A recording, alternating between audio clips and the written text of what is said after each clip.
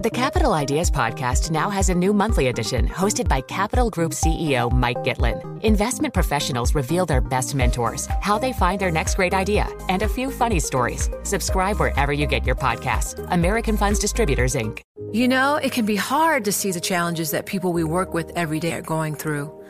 Invisible struggles like stress and burnout, caregiving for a loved one, or being misunderstood.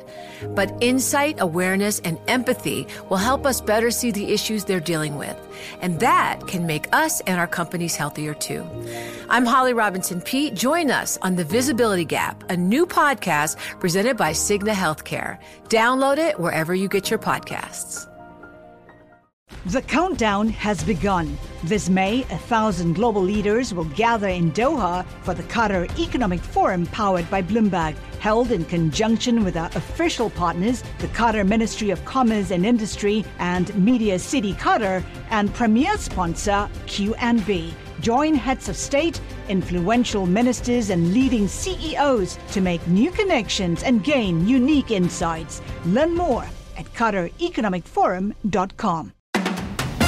Bloomberg Daybreak Europe, weekday mornings at 6 a.m. on London DAB digital radio and on demand via the Bloomberg Business app and BloombergRadio.com. Now, to some culture and a story about climate change. A bit of light and shade this morning. We talk about the stock and the bond route. Now I want to talk climate change. So the documentary, The Territory, by director Alec Pritz, follows the young leader of the indigenous Ori-Iwawao people of Brazil as he takes on the challenge of defending his people's lands in the Amazon, protecting the territory, not just of the utmost importance for the survival of this culture, but also imperative in the fight against climate change. The film is being released in the UK cinemas tomorrow, and of course we've only got a few weeks to wait for the London Film Festival. And I'm pleased to say that the director Alex Pritz joins us now in the studio alongside Bloomberg's Sarah Rappaport, who's developing a lovely little niche of doing these nice London stories for us on the Bloomberg terminal that always get lots of hits. So Sarah,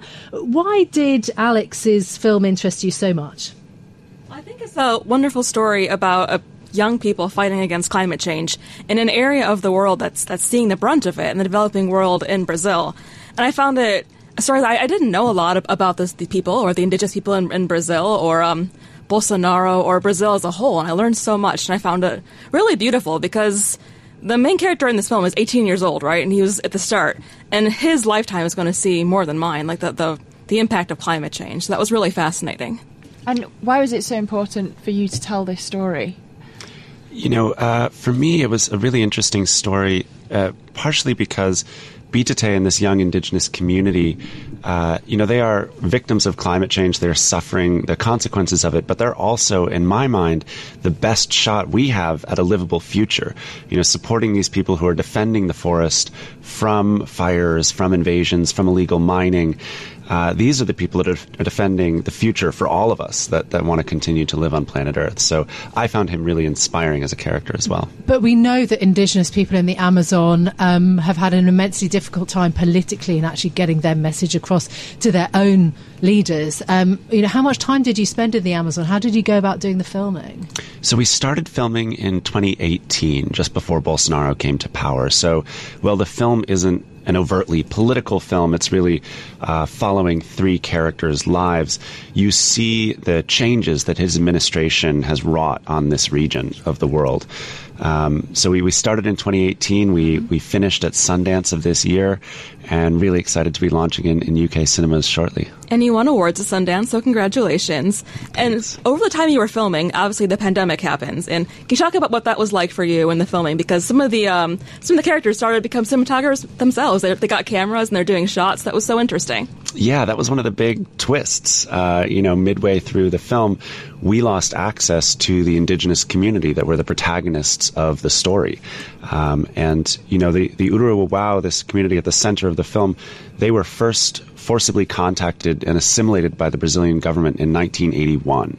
And within 2 years after that, more than half the population had died from tuberculosis, measles, communicable diseases. So the idea of foreign pathogens really loomed large in the collective consciousness, and they made the decision to say nobody is going to come into or out of our territory because of this.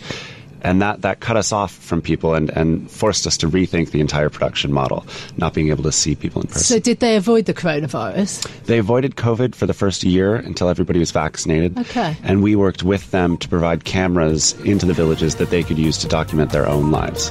Bloomberg Daybreak Europe, weekday mornings at 6 a.m. on London DAB digital radio and on demand via the Bloomberg Business app and BloombergRadio.com.